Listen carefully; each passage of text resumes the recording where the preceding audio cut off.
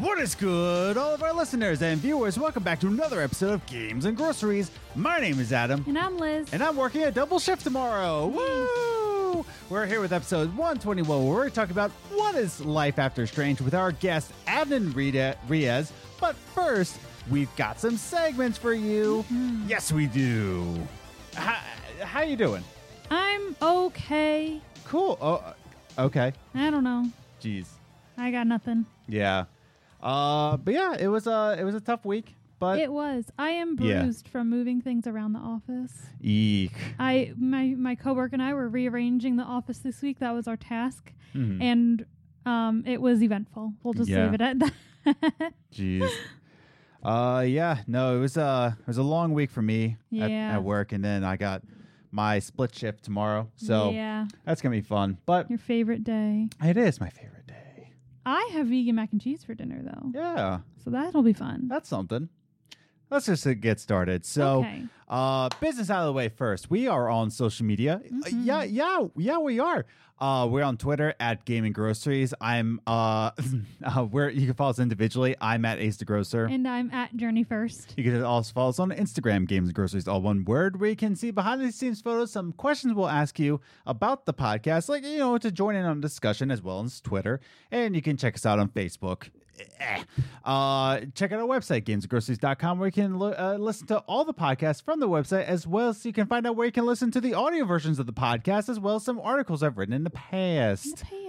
And if you're watching this on YouTube, definitely consider hitting that subscribe button and a notification bell so you know when all these podcasts come out, as well as our weekly coffee games. That will be a discussion every Thursday morning, and these come out every Monday. So with all of that said and done, by the way, if you just want to jump ahead to Adnan, I get it. Whatever. There are timestamps in the description down below if you would like to do so. But with all that said and done, let's just go ahead. Let's just jump into it. What do you think? I think that's a good idea. Let's go into our first segment. Movie Minutes. Movie Minutes is a segment that we talk about the movies that we watched in the past week, whether it be on Netflix, Hulu, Amazon Prime, or sometimes in theaters. No, not really. I'm scared. And we like to recommend it or not recommend it. We have a 5-point scale here on the Games and Groceries podcast. We start with avoid at all costs, pass, enjoyable, solid, and perfect for us. And this week's movie can be found on Amazon Prime. It's a Prime Video. Yeah. And it is called The Hole in the Ground. Woohoo! So this is another horror movie brought to you by Spooktober. And let's just get started. Opening thoughts, go.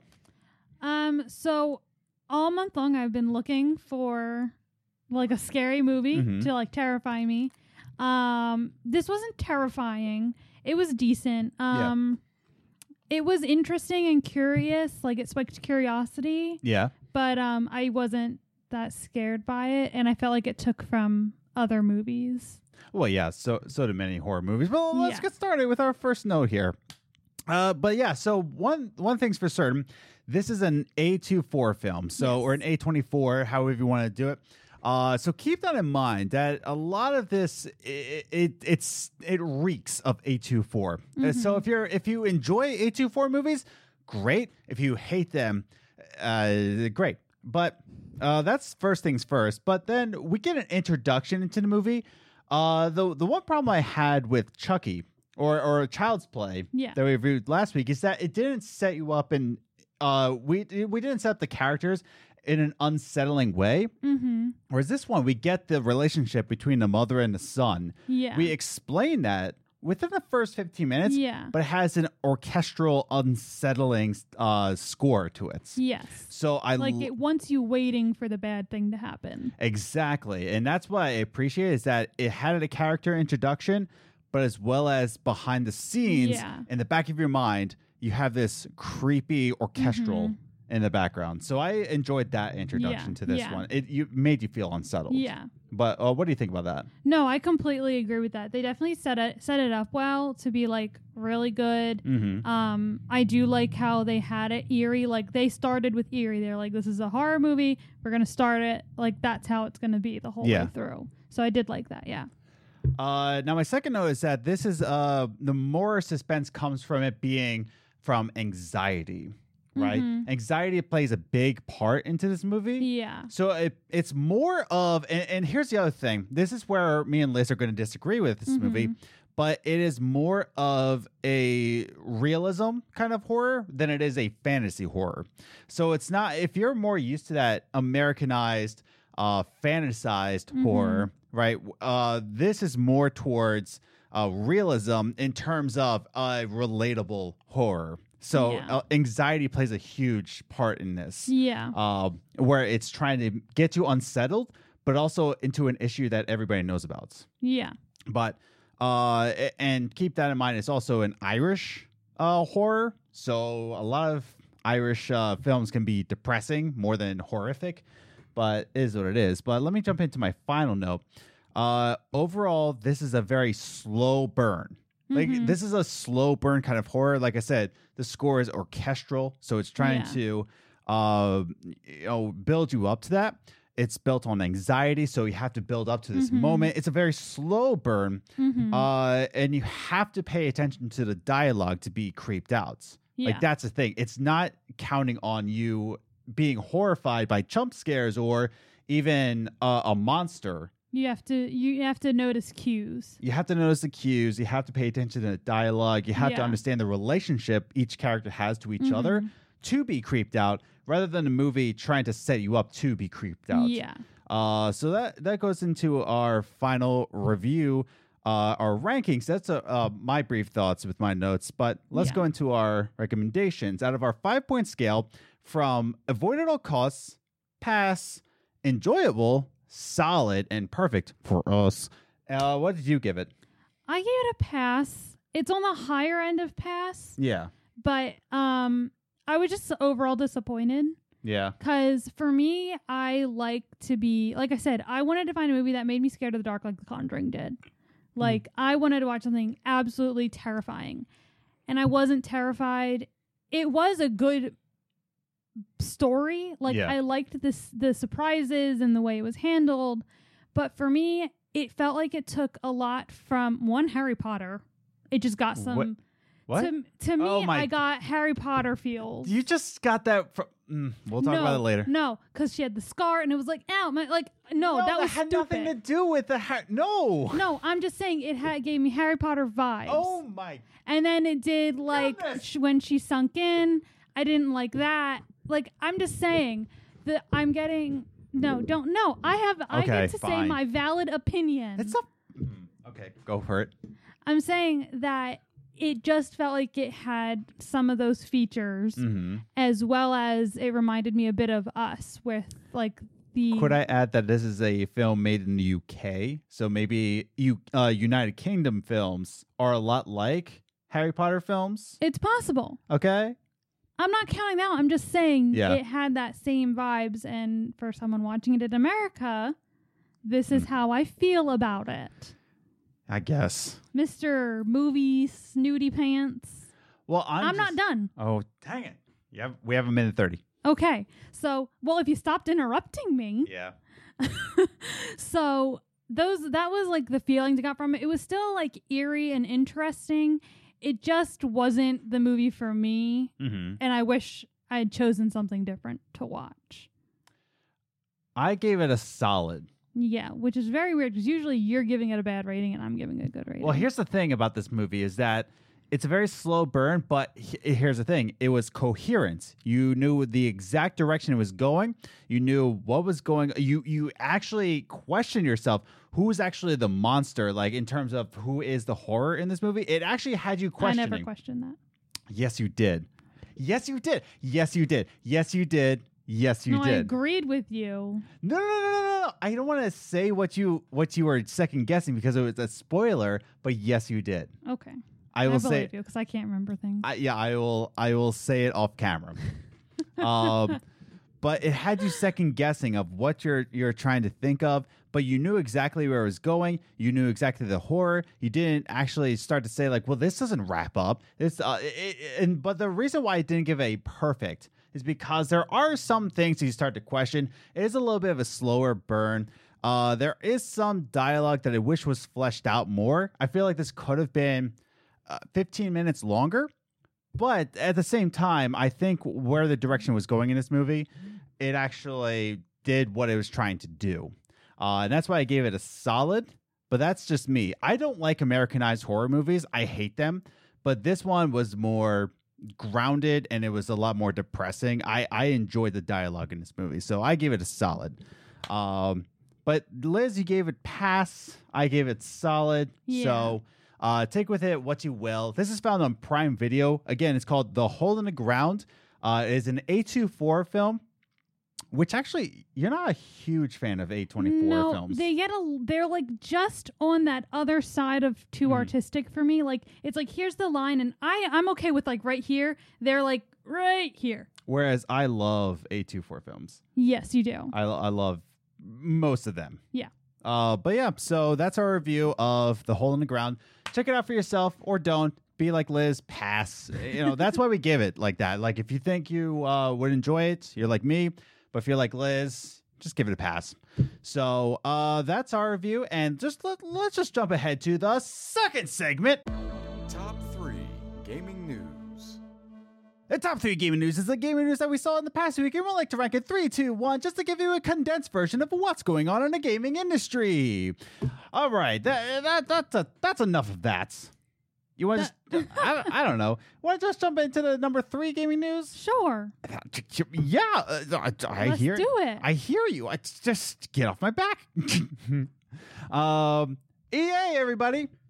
Speaking of getting off our backs, Canada is on EA's back. Yeah. And EA's being sued Oh no. again for loot boxes. Yeah. Which, by the way, I absolutely adore how most articles talk about EA loot boxes. Boo! And their cover image is a loot box from Overwatch, which is Blizzard. Yeah. It's just you could have picked any loot box. Like there's so many. There's so many. And you didn't even chose try. Overwatch. But that whatever. But yeah, so EA is being sued again. This is actually being found by another person with his own website, which I linked the original down below, so you can check it out for yourself. But this person had found on another site, on another column, who's being sued here. EA is being sued by Canada, and it's actually pretty interesting. So I want to read this little quote from the article, which is linked down below. He says, sparing you the legalese, the TLDR summary of the plaintiff's case is this: loot boxes constitute gambling and are prohibited by the gambling provisions of the Criminal Code and other various statutes. By offering loot boxes through its games, the plaintiffs are essentially claiming that EA is operating an unlicensed gambling business in breach of the aforementioned Criminal Code and other statutes. They are also claiming that EA is liable to them at common law, including unjust enrichment. Wow. I believe I read in this article as well that the plaintiffs are actually just 2 individual people. Yeah, and they're just being sued because they've lost all these riches and they lost all this money. And they're actually in the law case, there's actually 60 plus games stated in the lawsuit. Wow. What's most interesting, and even this the person who wrote the article saw this and was just like, why is Star Wars Battlefront not part of the conversation? Yeah. It's not listed. Star Wars the one that started this whole thing. Yeah. It's not listed. That is strange. So he's just like, maybe it's just an oversight. I don't know. There's no real reason. But yeah, it is included with FIFA, Apex Legends, Plants vs. Zombies, and the Battlefield games, but not Battlefront. Now, this is a civil suit. This is not a criminal suit. Yeah. So that's just saying that, this is between 2 businesses. Yeah. This, how much EA will owe, it's up for debate. But it's just very funny that EA is being sued again for loot boxes. Yeah. You'd think they get the clue by now. You would think. Or maybe they'll just make their way around the world. Maybe. Just visit every country. Well, here's the thing about EA. EA is just giant. They're one of the big ones, Yeah, definitely. So I imagine that they're trying to get around it with the whole surprise mechanics. Yeah, I wonder if we'll get another quote like that from this case. I sure hope. Well, That'll be fun. What's interesting is that the person that found this said that this was actually written out September 30th. So and we're he's saying, finding out about it. Yeah, he's saying nobody's really covering it in Canada because Well, there are definitely other things to worry about right now. I'm not going to argue with that. So, Yeah. there's that. That might be why. But yeah, just kind of funny little news that EA is being sued again. For loot boxes. Yeah. But yeah, so we'll see where this goes. But it was filed back in September 30th. But we'll see. It's funny, but definitely check out the link in the bio, the article. So check that out for yourself. And number 2 gaming news is about Xbox. xCloud, everybody. We're in the future. I hope we're in every day the future. Hush. I wish it was the future. I wish we were out of 2020. But yeah, so Phil Spencer has actually teased the potential for a TV streaming stick included in your Game Pass subscription. Wow. Yeah. So like they would mail you a streaming stick? I think. Cool. Well, let me read this article. This was actually in a recent interview with Phil Spencer. Article linked down below if you want to check it out for yourself. But Phil Spencer had this to say, saying, I think you're going to see lower priced. I don't know what I'm saying like that. I think you're going to see lower priced hardware as a part of our ecosystem. When you think about streaming sticks and other things that somebody might want to just go plug into their TV and just go play xCloud via xCloud. You could imagine us even having something that we could just include it in Game Pass subscription that gave you the ability to stream xCloud games to your television and buying the controller. So that's the big thing that I want to take away. Gives you the ability to stream it, but you buy the controller. A lot of people know that a lot of Sony, Xbox, Nintendo, they lose money by making the consoles and they count on you buying the controllers, like all of the other things that go with it, the accessories, the software, all that. Yeah. So I'm certain that this would be just another console that they would just lose money on, the streaming stick, and you buy more controllers to play on it. So this is kind of an interesting thing, and he said that it could be included in your Game Pass subscription. What's really interesting that the article pointed out, and I was like, oh, I forgot about that. A couple years ago, oh my goodness. You got this. Xbox actually partnered with Samsung. So this could actually institute probably a Samsung TV app for xCloud. Yeah, I believe it. So it's interesting. I think that would be really cool if you're a Game Pass subscriber, you get mailed the streaming stick. I'm certain that it won't cost them that much because it is just a streaming stick. Like that's all it is. It's a USB drive essentially. And I'm not trying to say that there's no technology that's put into streaming sticks, but come on. You get a Roku stick and it's just $30 maybe. Or 15 even sometimes. So yeah, I think that could be really cool. What do you think? Yeah, no, I think it's a really good idea, and it makes it even more able to travel. Like, you go to your friend's house, you can just bring it with you. Exactly. You go on vacation, you just bring this little thing with you. So I think it's a good idea. If that's like the direction they're heading in, I think that's a great step in the right direction. Totally. But yeah, super cool. Hopefully that pans out. But on to much more important news. That's just interesting. And interesting. Yeah. Very interesting. Very interesting. Let's go into the number 1 gaming news, which is about AOC. Really? I'm going to butcher this. Help me. Please don't sue if me. If I see her name, I can pronounce it. Alexandria or Ocasio. I'm trying not to look down on the notes. I only call her AOC. Alexandria Ocasio-Cortez. Seems right. I'm probably going to be sued. But she actually played Among Us on Twitch. Woohoo! Wow. But that's not the interesting part. What's really cool and great about this is that she actually used Twitch the right way. Not like most politicians do, where they just stream rallies, which the article CNN, it points out that Donald Trump's Twitch, it only streams rallies, and Bernie Sanders is about conversations, which you can use Twitch however you want. But really, its primary function. But its primary function is to entertain. Yeah. Like really entertain, not to really inform you. It's more of just an entertainment platform. And AOC gets it. Yeah. And that's the thing. What she was doing, she partnered up with Pokimane, Myth, and also other representative, Imar. Please don't sue me, everybody. Ilhan. Omar. Sorry, I'm just horrible with names. It's okay, honey. Thank you. But she partnered up with all these people and just played Among Us. Yeah. Just chilled. But the main purpose behind this, let me read the article quote here. They say, The New Yorker, I love how articles say that. They've run out of adjectives, so they call her a person from New York. The New Yorker used the opportunity to encourage viewers to vote, directing them to iwillvote.com, a Democratic Party website with information on voting.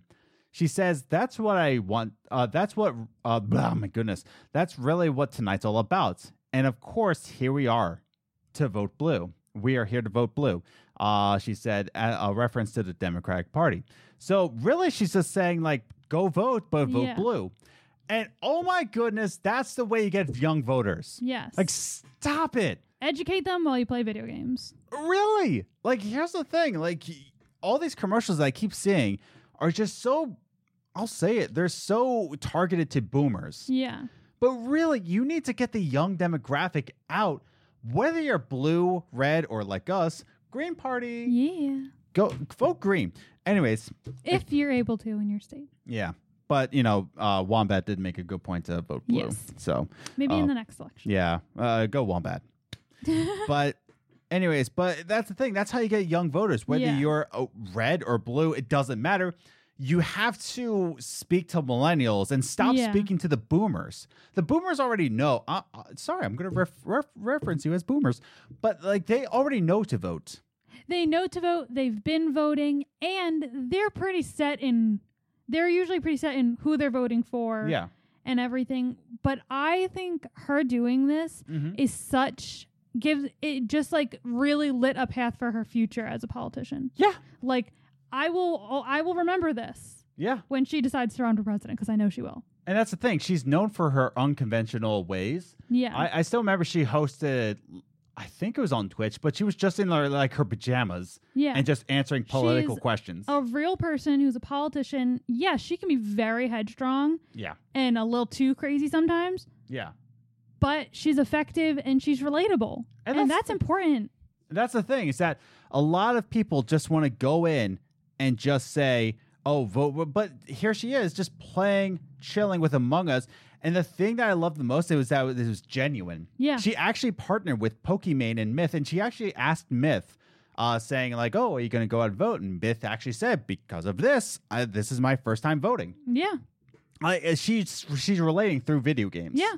And that's what's the best part. I don't mean to make this a political thing. No. But honestly, that's how you get the youngs. Yeah. The youngins. Play video games. Yeah. My goodness. Be a relatable, real person, because we are more likely to go with someone who is relatable and feels like they understand us, because so many people in this world don't understand millennials and even like younger. Like, yeah, people just seem to just make assumptions about us and not care and don't talk to us. Exactly. Where she's coming out and talking to us and relating, and like that's what we care about. And if you do that, like you are going to make it far at this point in time. And she is definitely in for canceling all student loan debts. So, oh, she's got my vote. Yeah. I know she's not the one running this year, but she's got my vote when she does. Right. Because I will probably still be in student debt. Probably if Biden doesn't cancel them out. But yeah, that's our top 3 gaming news there. Number 3, EA being sued in Canada. What do you think about that? Yeah. Do you think that loot boxes should be taken away? Are you tired of articles just using Overwatch's loot boxes as their cover photo? Write your thoughts in the comments down below. Number 2, xCloud streaming stick. Do you think this is really cool? Do you think Phil Spencer's just going to give away streaming sticks? Do you think it's not that big of a deal? Write your thoughts in the comments down below. And AOC playing Among Us on Twitch to get the young voters, the youngins, to vote. Write all your thoughts in the comments down below. And let's just bring on our guests. We're going to be talking about his series on YouTube. He has another podcast called Player One versus the World, where he's on a series called Life After Strange, where he interviews the voice actors and actresses behind the Life is Strange series. But yeah, I'm excited to speak with this guy. Yeah. Ask about his little journey in the Life is Strange realm. Yeah. Let's just bring him on. Our guest, Adnan Reyes. Woo! Coffee time. All right, everybody, we are back with our very special guest, the one who has made the Life After Strange podcast series and Player One versus the World. He's against the world, apparently. Adnan Reyes. Woohoo! Adnan, how you doing? Hi, guys. Yeah, I'm good, guys. How are you doing? Pretty good, man. Just recording with a good person who's in love with the Life is Strange series, probably more than we are, which is pretty high. Pretty high. I was going to say not saying much, but thank you for saying it that way. You're welcome. Yeah, thank you. Yeah. So, Adnan, of course, we have you on because you have been doing a Life After Strange podcast series where you're interviewing. Well, I shouldn't be giving you introductions. You're here. You have a mouth. You can speak for yourself. Adnan, tell us a little bit about your podcast. Oh, thank you. So I kind of went on a mad venture back in August where I thought maybe it's time to kind of do the series that I wanted to do since 2015. So for like some context, I worked in the industry from 2015. I was a UK editor for Hardcore Gamer, which was a US based publication. And I was like, for me, I kind of felt like I was one of the people who was really, really covering Life is Strange when it first came out. And I kind of like recognized what the potential was.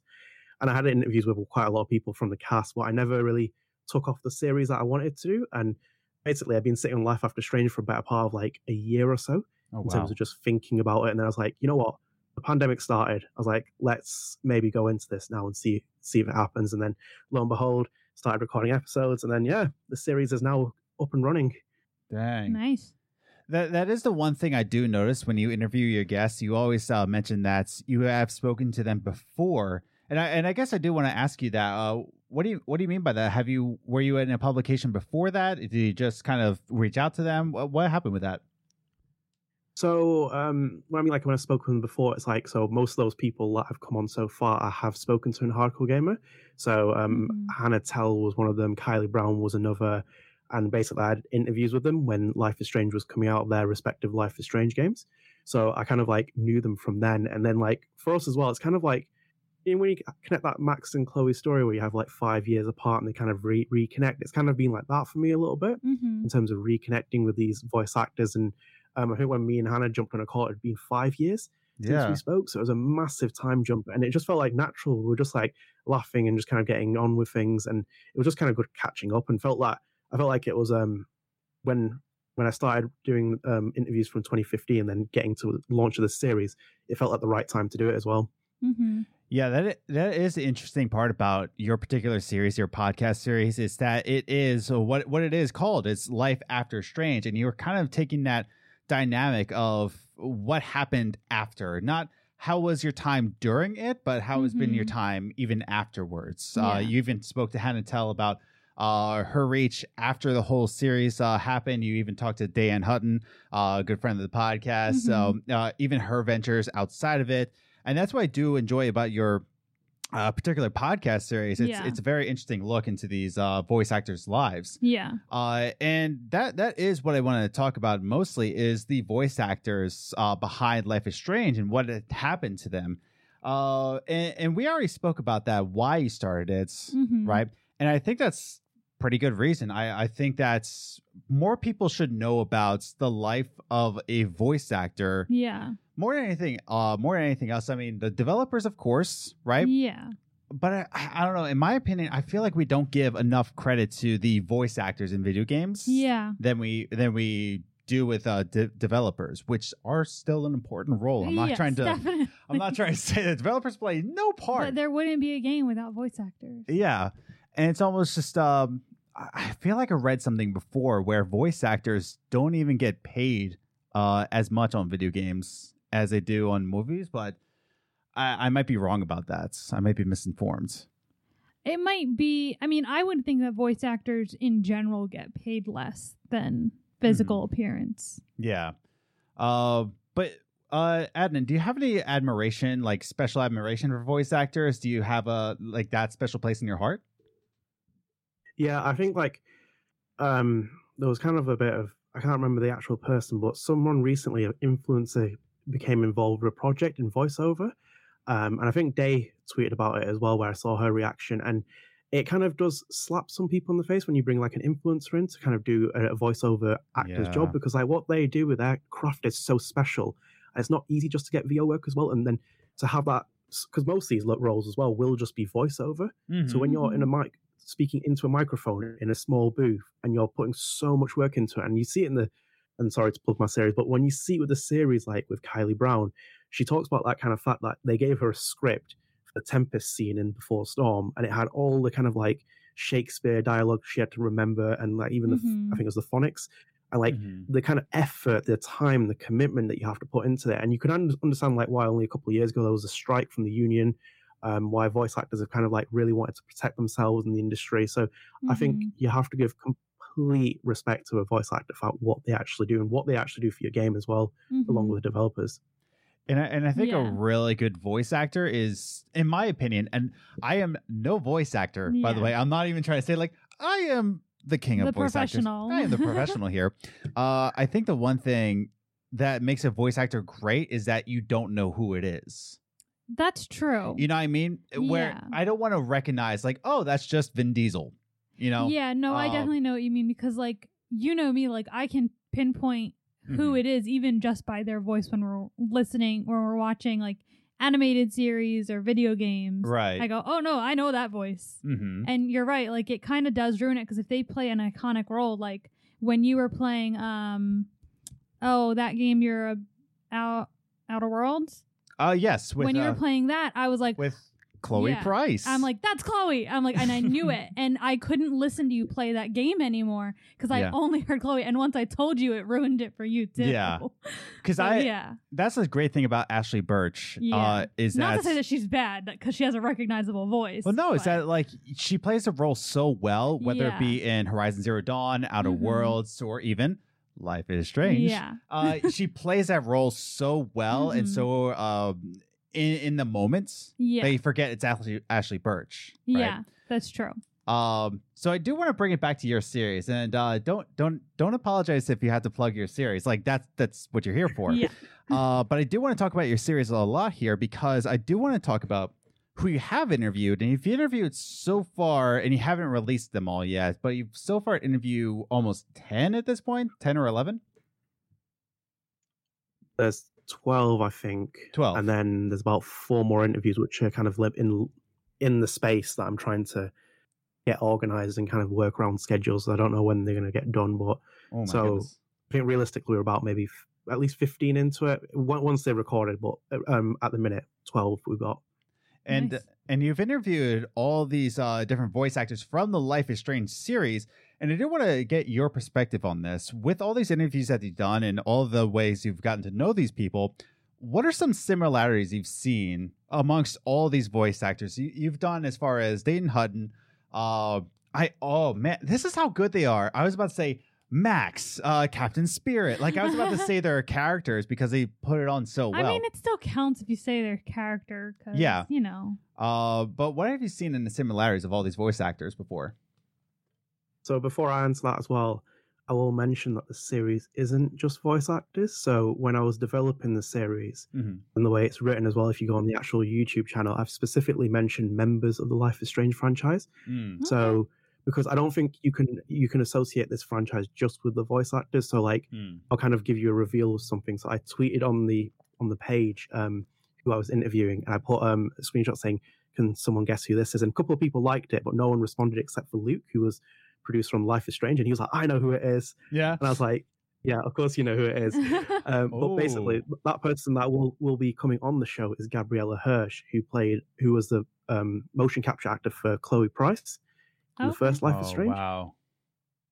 So that's kind of like for me where I was like, you have to give the dues not just to the voice actors, but the people who were doing the motion. Yeah. Yeah, because in itself, like I was one of those people when I was covering it, I thought it was just animation. And a lot of the actors have said as well, like they think, oh, it's just hand-drawn animation, but Don't Nod had this. We're doing motion capture sessions with actors for this, for both Life is Strange games and even Before the Storm with Deck 9. So when you get those people on with motion capture, you find a fascinating insight into like what the development of like a game is, and so I completely off. No, that's track, that's really interesting. That's interesting. Yeah, and that's the other thing is that we don't give enough credit to the motion. Now, I always thought that Don't Nod was just so small of a studio that they didn't even have a mocap studio. So, but that's interesting. And like these days, I felt like a lot of video games were using like the people who were doing the voice acting were also doing the motion capture. So I didn't even consider that other people would have been doing it. But I believe with the actual motion capture as well, I think Don't Nod do their motion capture at Quantic Dream Studio. Really? Okay. I think that's how. Yeah, I think that's how they do it. Because Quantic obviously got their big motion capture studio set up now, and obviously it's been heavily invested in now. But from what I can tell, I've not actually specifically got the final answer. I will say I think it is from Quantic Dream Studio. They go and do the motion capture sessions at. Yeah, both of them are French studios. That makes a lot of sense. So. But yeah, back to your question. What kind of similarities have you seen from the community of the Life is Strange series? Yeah. In terms of the actors. With everybody that you've interviewed, have you seen any similarities or have you noticed any? Yeah, so you find when you sit down with them, you kind of notice certain things with like Hannah. The voice is so iconic with Max, and she doesn't even put it on, but she is Max in so many ways more than even like when you start bringing it up, she kind of notices the similarities. Like, I remember one of my favorite moments with her was in 2015 when I interviewed her for Hardcore Gamer. This was 4 episodes into Life is Strange. I just said to her, like, as a sentence, I was like, explain to me what happens in episode 5. And she's like, in a sentence, she's like, it's transformation. It's the moment where we see Max become the person that she's meant to be. And for me, it was kind of like reflecting of her as a person. Like she was kind of transforming as that person, and her life experience is so much she shares with the character. Same with Day.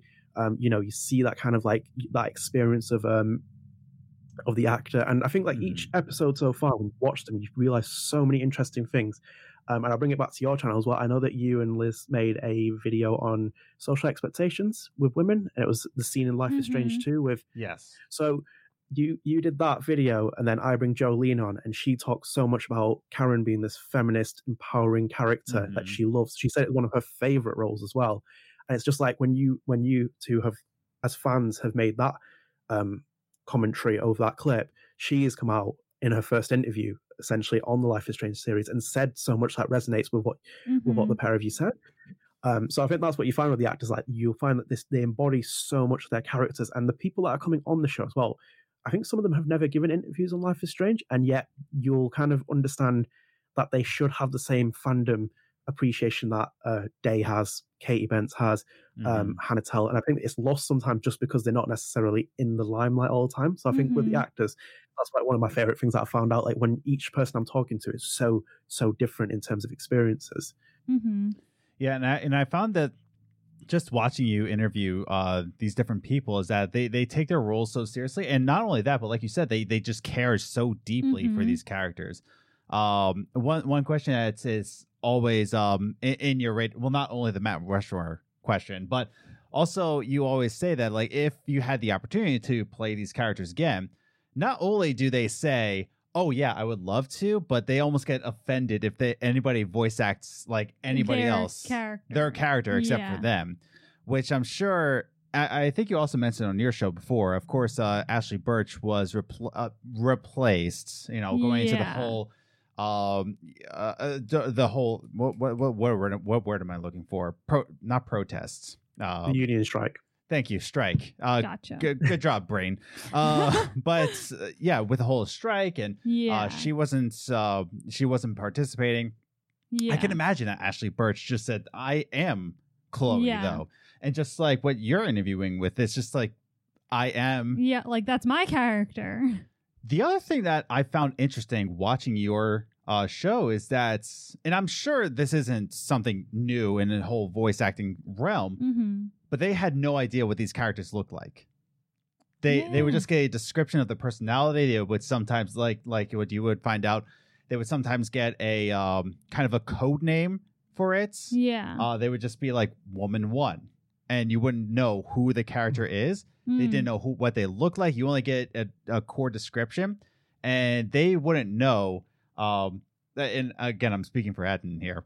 He's right here, and I'm just describing his podcast for him.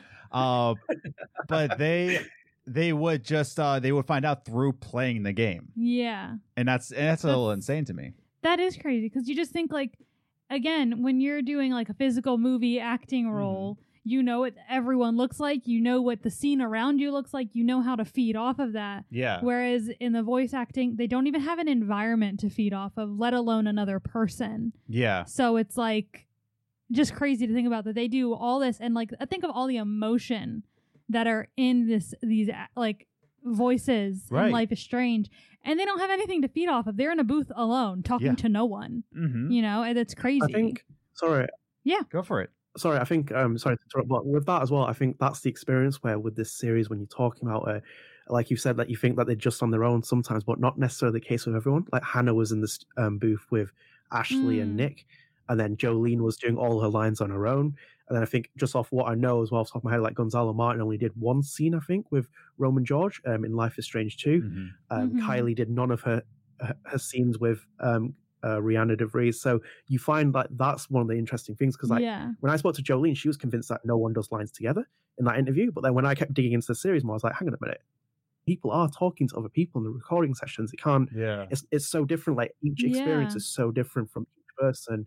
And aside from Philip Barker, who has the most legendary reputation, I think universally that's the only question where they all agree in like one aspect. But like otherwise, they're all different experiences. Yeah. No, it's just super cool to just watch even. And transitioning into another question I have for you, actually. Speaking about that, they don't even know what their characters look like until they actually play the game.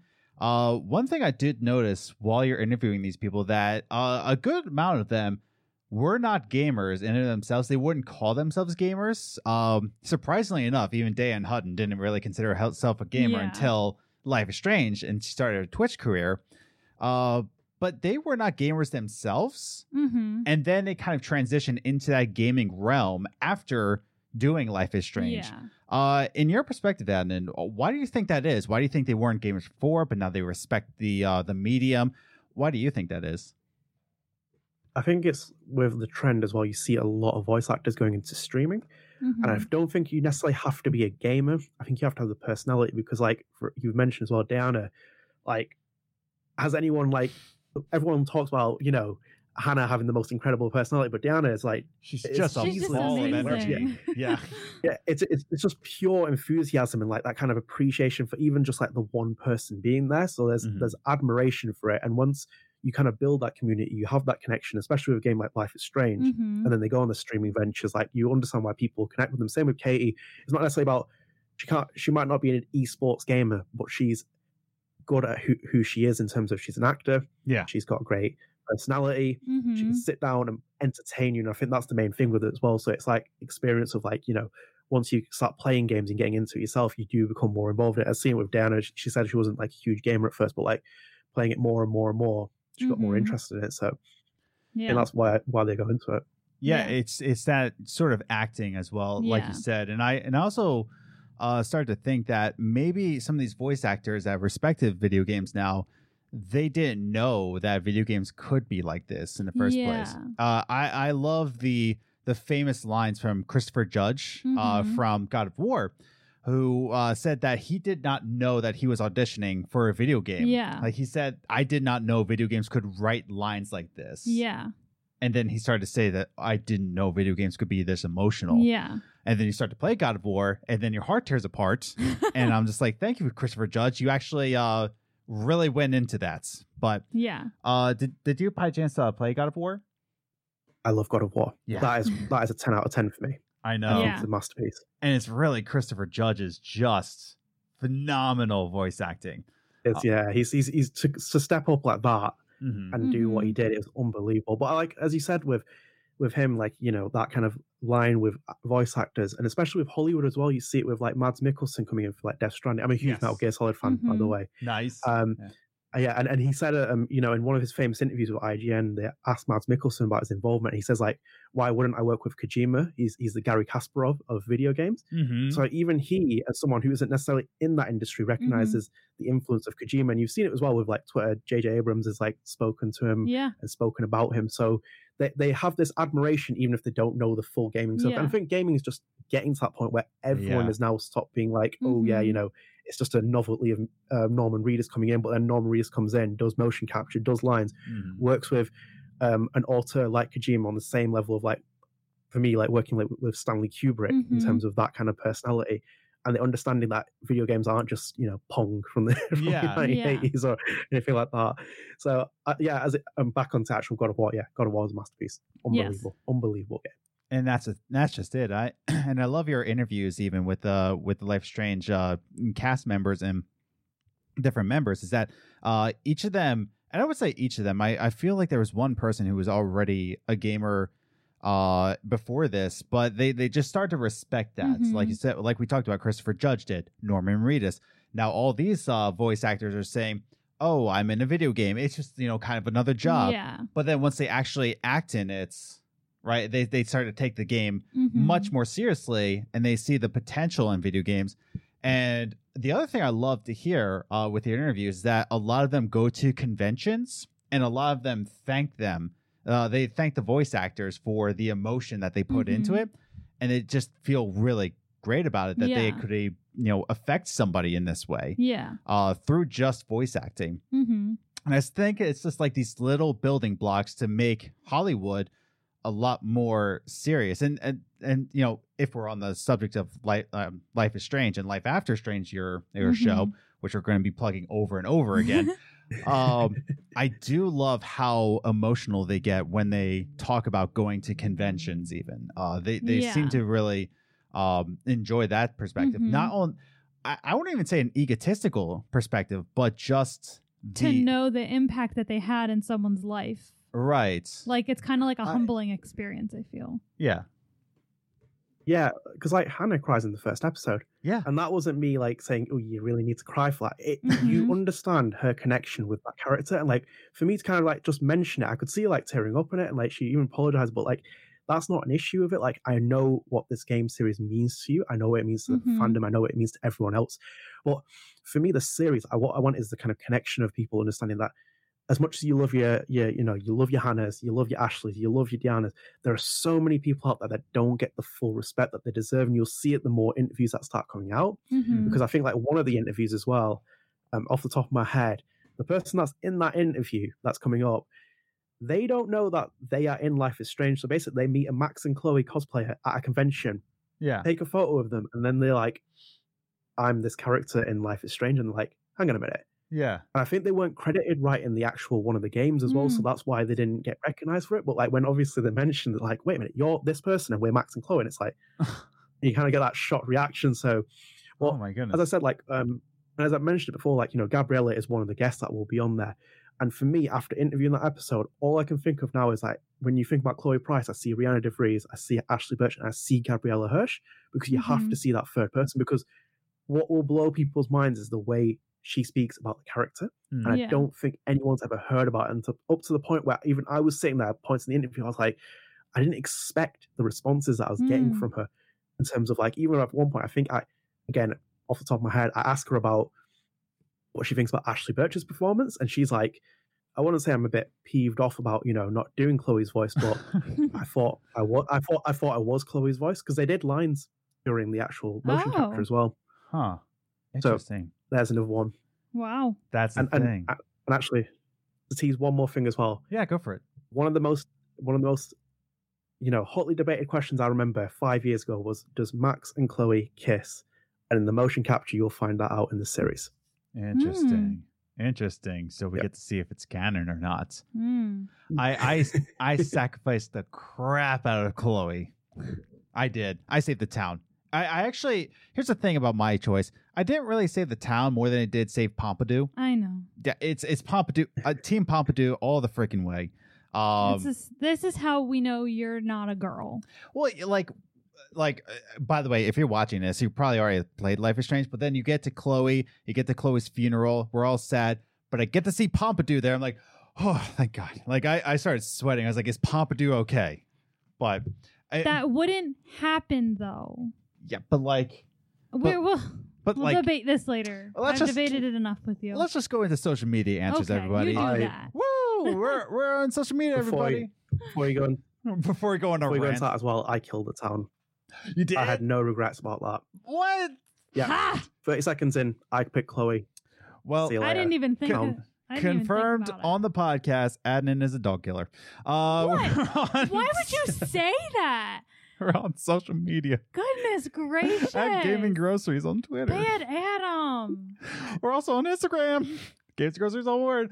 Also saying that Adnan is not a dog killer. That you did not hear from that. Side effects might be hunger. And we asked you on social media at Gaming Groceries or on Instagram, Games Groceries, all one word. And we asked you the question, how have the Life is Strange voice actors brought this series to life for you? Mm-hmm. And I got 2 answers on Twitter from @CommanderNikki, who says, love, pain, joy, despair, confusion, anger, a wide range of emotions a voice can be layered with.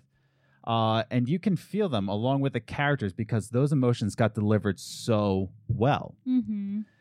And what Commander Nikki is trying to say is like, it was just not only a range of voice, but it's a range of emotions and how it affected you personally. Yeah. And I think all these emotions really, in my personal opinion, not like objectively speaking, before the storm, I think just hit the nail on the head in terms of emotional. Mm-hmm.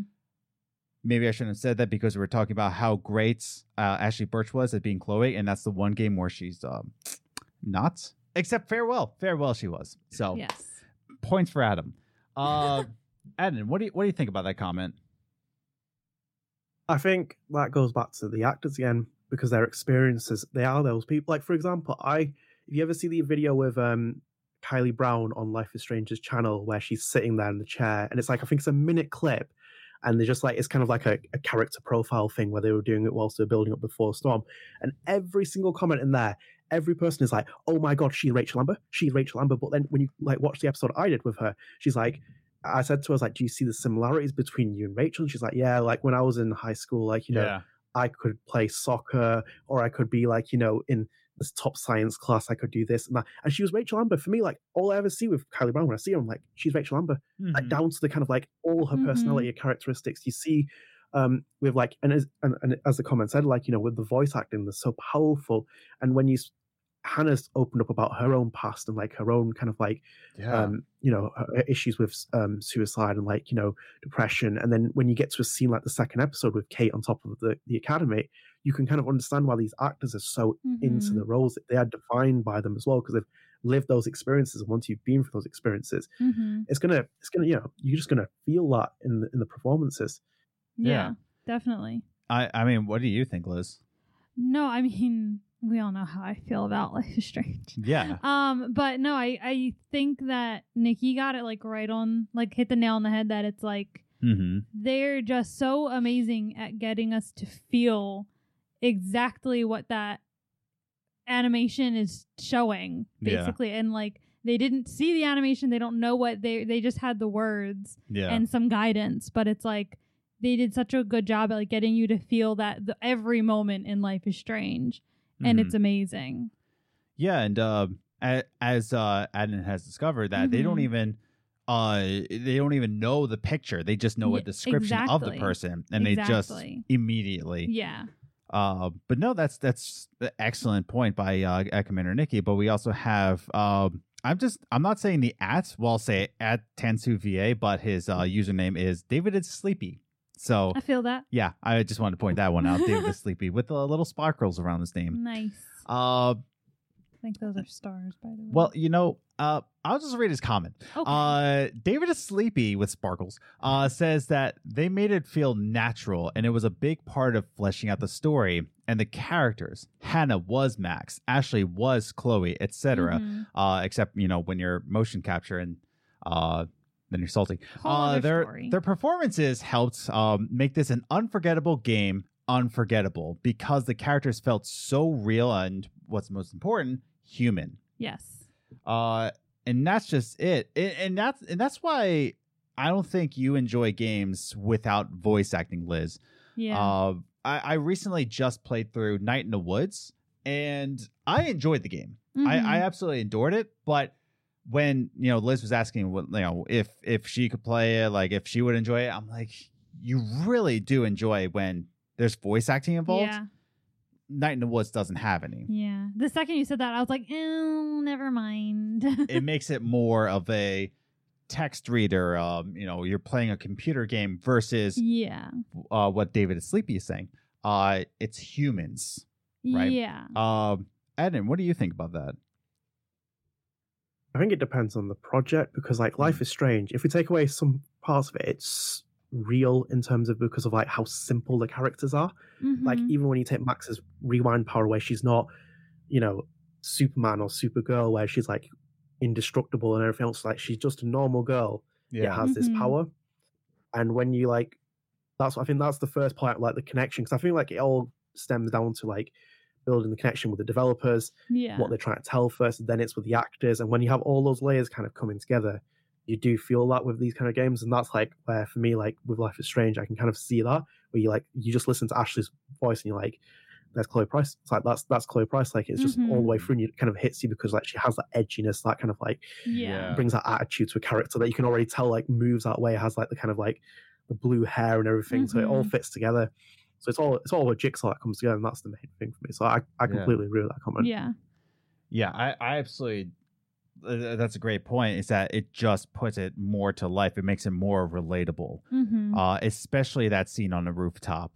Yeah. The way Diane just really makes you feel for Kate. Yeah. Liz, what do you think? No, like as Eden was like explaining how it's like they make you feel a character, they become real, they make you feel human. And I just remember that like every time we play Life is Strange, I'm just like, oh my gosh, that's me and Lane. Yeah. Like, and that's how that's like got a lot to do with the voice acting and the motion capture and everything. But it's like the way that they have Max and Chloe speaking with each other and the way that they guided them to just the way they're going to talk to their best friend, it's just makes it so relatable that like that's what I feel like when they say like, oh, it's human, it's real. Yeah. And like I'm just like that, like their relationship is like me and my best friend, and that's why I made the decision to save Chloe, because that's what female best friends would do. Listen, Pompidou is a precious gem. Pompidou is a virtual dog. Hey, all dogs are precious. It doesn't matter if virtual or whatever, but Pompidou is king. Continue. Anyway, but that's really it. It's just that like I completely agree with that comment in that like it's that the way that they make it feel real and human, you forget that you're playing a video game of a story that's not real. Yeah. And like it makes you really feel for it. They made you really feel for Pompidou. Yes. Exactly. If you could get the motion capture dog for Pompidou, that would be fantastic. What? That would be a great interview. I don't know which dog did the motion capture my goodness. for Pompidou, It was Floki. It was Floki wasn't born yet. That's gonna be for another series, Life After Dog, where I interview dogs from like Call of Duty Ghosts to Last of Us 2 There to you go. Life is Strange. So there was a dog in Life is Strange too in the camp. Was. Yes, there was. Mushroom. Oh no, not even Mushroom. It was the big one in just the camp. Mushroom died already by the third episode. I can't. Oh yeah, one of them. They had the dog at the like Christmas tree farm. Well, that one too. Yes. It was the same dog at the camp. Same dog. Yeah, but Mushroom was taken too soon. Yeah. I mean, I talked about that on the podcast. They worked way too hard on making that name adorable. Mushroom for a dog that doesn't live that long. I know, but anyways, but back to you, Adnan. Now, before we end go into closing thoughts or anything, we got a few minutes before we even jump to that point. I definitely want to get your perspective on this, right? You've been interviewing, you've been researching, you've been really immersed into the Life is Strange fan base. You've been immersed into the series in of itself. I want to get your perspective, your personal perspective. Do you think Life is Strange has a future? Do you think we're going to get a Life is Strange 3? Do you think the story is wrapped up. What are your personal thoughts here? Not what your hopes are, but your like, your personal perspective. So I think with where it's at, it's kind of like in limbo a little bit because of where Don't Nod have gone now. So obviously we know that they're in Montreal now as well, along with France. They've got different teams doing different projects. They've gone, their success is well deserved, like where they're at right now. And I think because of like the fact that Luke, Michelle, and we don't know about Raul yet, but I have a funny feeling Raul is in Montreal as well, just because of how the studios are shaping up. They aren't going to be involved with this for now. So I don't think you might not see a Life is Strange 3. There will definitely be a third one. I think they're going to come back to it. But I think people are kind of forgetting that they have worked with Deck 9. They have licensed this off to other studios. So maybe you'll see another spin-off game in the series. Maybe you'll see something else along those lines. So I don't think it's completely gone. And I definitely think you'll see something down the line. Because like at the minute, I've been reading the comics as well. Like, Emma Vicelli's work in that is brilliant. Like she's keeping Max and Chloe's story going for like, even when people like, I wish Max and Chloe come back. There's a comic series. Even if I know some people don't like it, but for me, I really like it because like when you see the attention to detail in the series, it is very, very smartly written. And her background as well, she is a Life is Strange fan as well. So it kind of goes hand in hand with that. But in all honesty, I think we will see Life is Strange again. No doubt about it. Oh yeah, I don't think they would put this much work into building this world for 2 superpowers. You know what I mean? Yeah. Like, I feel like there had to have been a plan. Like, all right, we're gonna do this first one, and if it pans out, we're gonna do these ones. Have a couple planned. So I think, not that you asked me, but I think that they had to have some sort of plan. Yeah, they have to. And like what you said, they built up this IP so much. Where, as I feel, and even speaking to some of the people who are early on to this game, they just thought it was another game from an indie studio, all that, and they weren't sure where it was going. But at this point, there's even a spin-off game, spin-off prequel, whatever you want to call it, from a different studio. You don't do that for an IP. You don't deliver it to another studio unless you plan on making it a thing. Right. Unless it's an important IP. If not, why would you even bother? Yeah, exactly. And like you said, even there's comics involved. They had to do licensing for that. It's not as if, Don't Nod just said like, do a comic. We don't care about the series. There's just so many factors going into here that I think that's, Life is Strange does have a future, just like what you say, but I don't think it will come as soon as we hope it to be. No. Yeah. Because they're doing a lot of stuff right now. And to kind of backtrack a little bit, we always also, when we're talking about like gaming news and everything, we bring up like the business aspect. Like, is it business smart? And I think even if they didn't plan on making this a whole big thing, the smart business decision, I think, would be to make it a big thing because they're going to make a lot of money doing it because it's very popular now. Exactly. I think like when they released the first game, they had no idea what potential it was. Yeah, of course. I think that's true to the word because like I actually, if you go on Wikipedia, my name is in there quite a few times on the Life is Strange page just because I wrote about it so much. But I vividly remember calling it the sleeper hit of 2015, and it's actually on there as well on Wikipedia. I remember reading through it, and I was like, oh.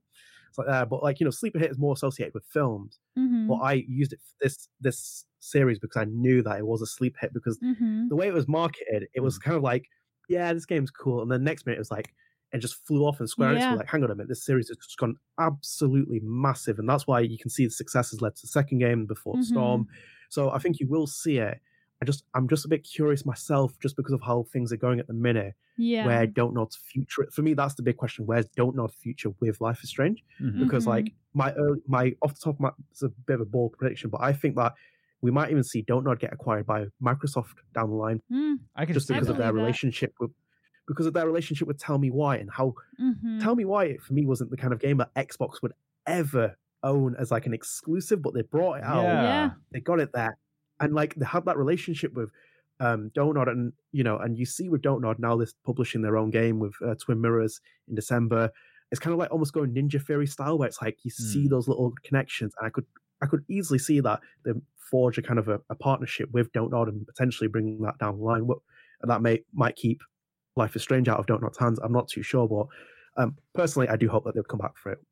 Yeah, no, that's the thing, is that a lot of people might complain except for Xbox Boys. Hey, but even that, I was a little bit annoyed that a series this important as Tell Me Why was only on the Xbox. I know. It was a little bit annoying, but at the same time, here's the one thing.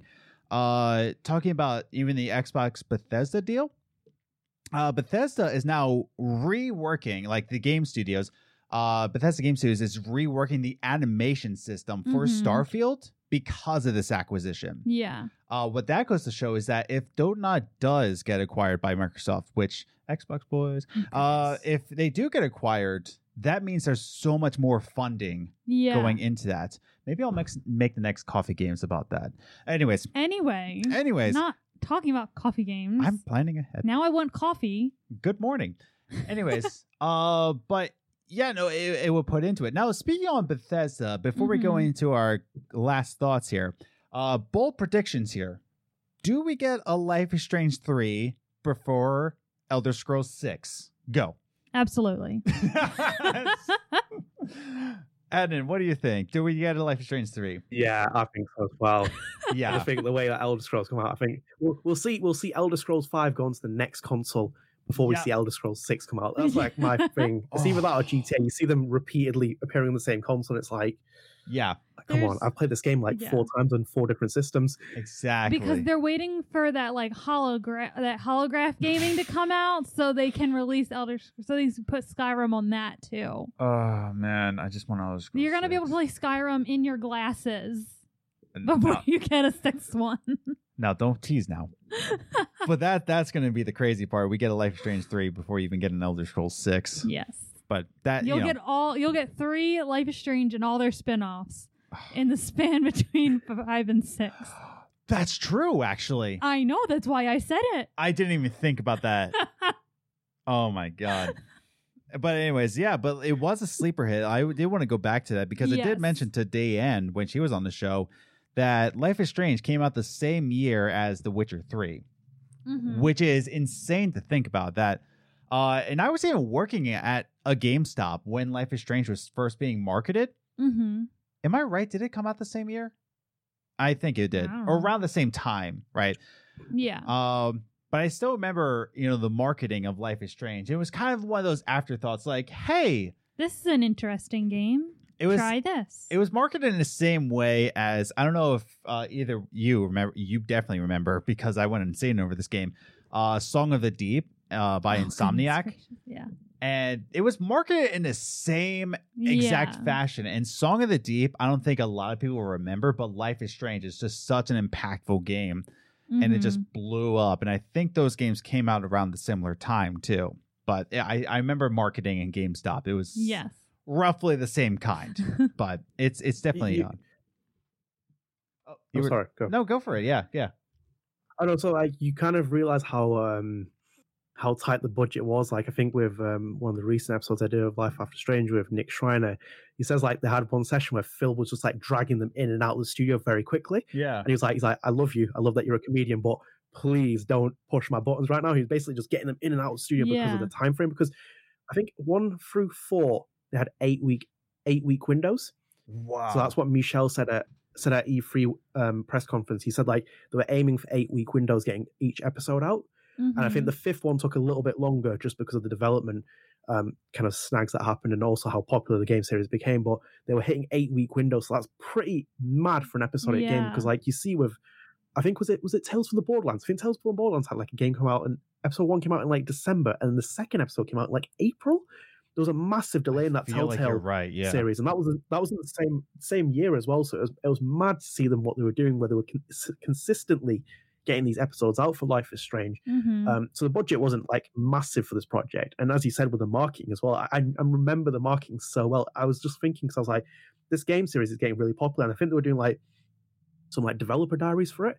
And then like eventually it started to get into the streams. We're like, right, we need to really kind of capitalize on this, get it out. There was no retail edition of it either. So they eventually got to the retail edition. Then it started winning BAFTAs. And it was like, hang on a minute. We are really like Square Enix were really like, okay, we need to kind of like up the marketing on this. So yeah, 100% for me was a sleep hit. Oh, for sure. I definitely think it was just another piece of why 2015 was just a really good year for gaming. Yeah. Like honestly.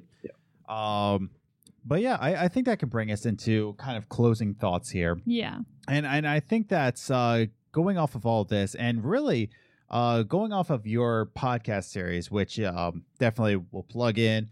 We have the link in the description down below, either listening to audio or video. Just link down below. You'll see links for Adnan, and you'll see there is a link for the YouTube channel, and definitely go check it out for yourself. But yeah, I feel that Life is Strange is such a vital series. And again, going off of what your interview said, that, you know, they weren't really gamers themselves, but after this, they started to see that, oh, video games can have a serious impact here. Yeah.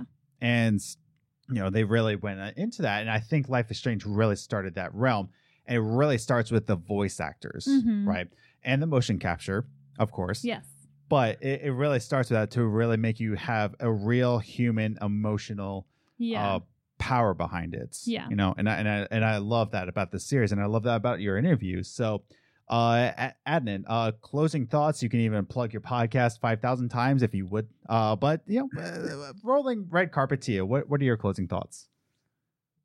So I think like my closing thoughts will be on the podcast, because where it's at right now, and because we don't know where there's another Life is Strange game coming, that's kind of one of the reasons why it started. Because now you can go back and ask someone like Nick Schreiner why did he feel bummed out that he couldn't come back and play Nathan because of this union strike.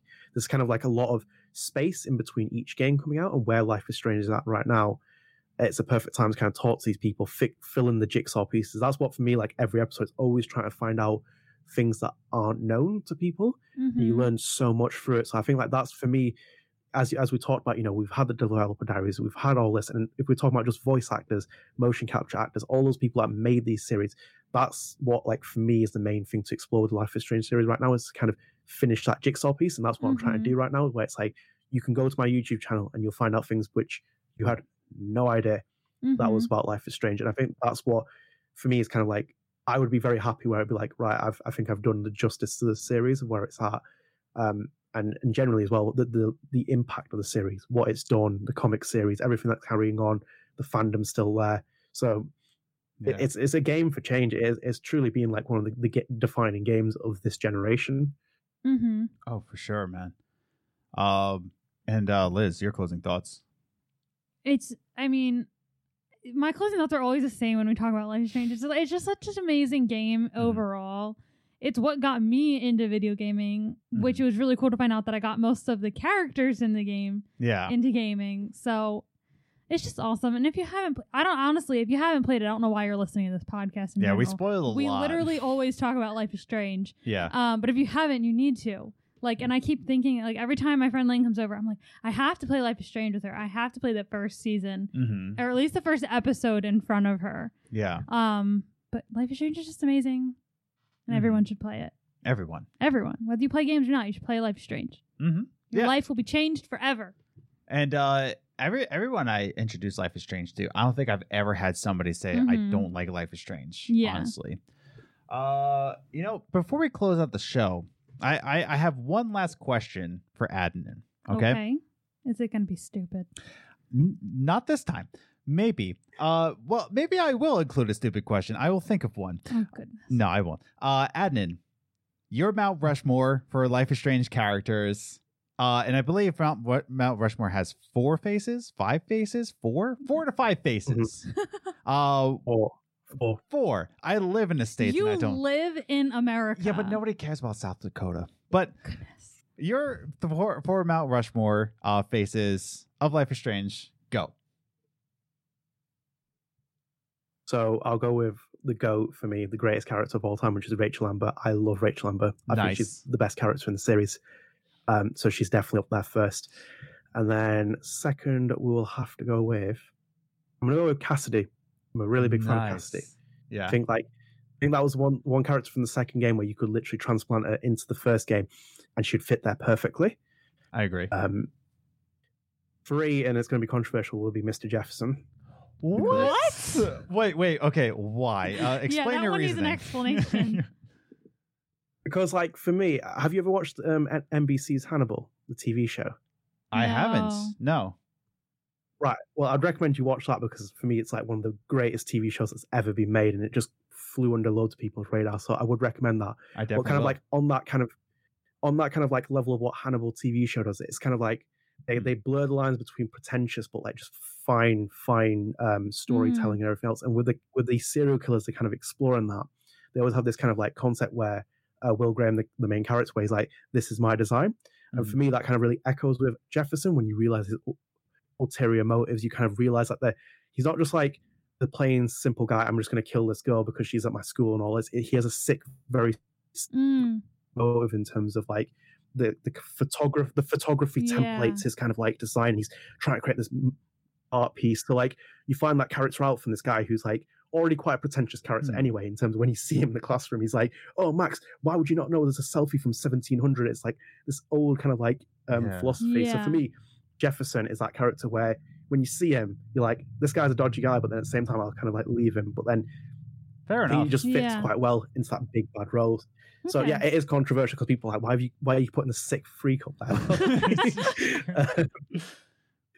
Well, I kind of have to point him up there because I think he was just a great character. Yeah. Fair enough. And for hard one for actually. Pompidou's still available. Oh my goodness. Okay. Pompidou would be all four faces for me. Oh goodness. And I'm gonna go with Dave Madsen. Oh, Okay. really? I'm gonna go with Okay. I love his character I've- arc. Yeah. Yeah. For Julie. Yeah. So you got. So as much as Oh, No, go sorry. for it. No, I interrupted you. Sorry. no, so basically, like I would have put Chloe up there because I obviously love Chloe as well. But for me, I think when you see Dave Madsen before the Storm, Life is Strange, Life is Strange 2, his arc, his story arc is so brilliant. And this is from two different developers who are writing it. Well, then you see this character play out, and I think like there's a very touching moment where he's on the phone and in the Life is Strange 2 where he's in the trailer and he's just talking. And you hear the conversation. The character just transformed, and I think he's always a very misunderstood character from the beginning because they kind of like play him as that red herring. He's the villain in the first game, but like he's actually like genuinely a sincere guy trying to win over Chloe, and you feel for him the more that he actually cares about Chloe. So for me, I think he has to go on there for me. Nice. Yeah.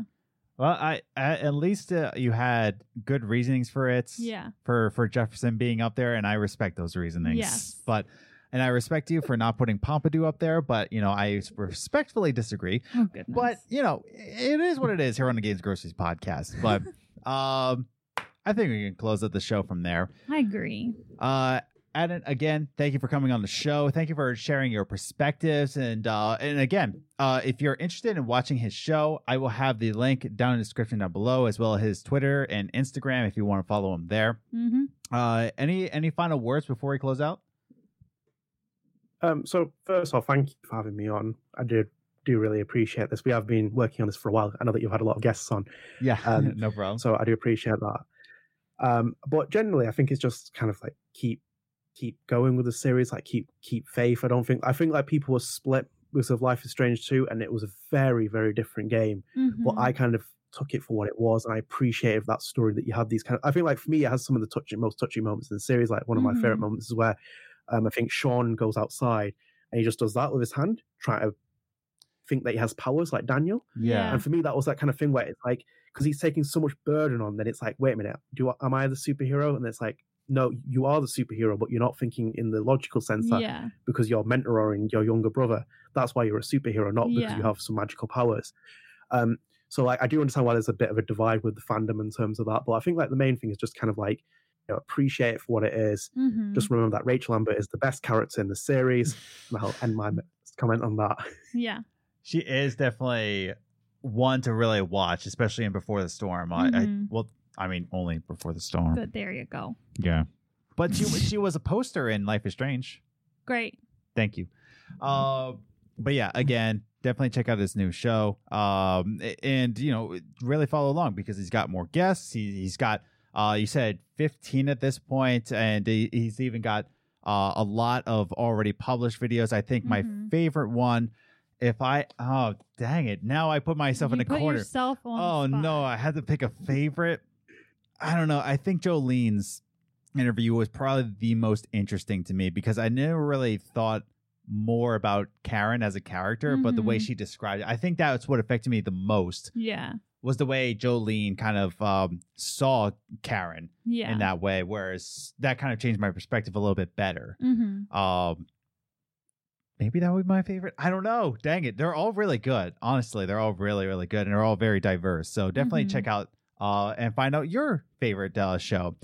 So again, Adnan, thanks for coming on. Thanks for sharing your perspectives on this. And don't forget to follow us on Instagram. Sure, why not? Yeah. Games and Groceries, all one word. But also follow us on Twitter at Gaming Groceries. We're on both of those. We're also on Facebook. Gross. Toxic Wasteland. Why am I on Facebook? Shut up. But here we are. We're going to close out the show here. We hope you have a safe week. We hope you have a good week. And we hope to see you in the next week. And wear your mask. Bye. Peace.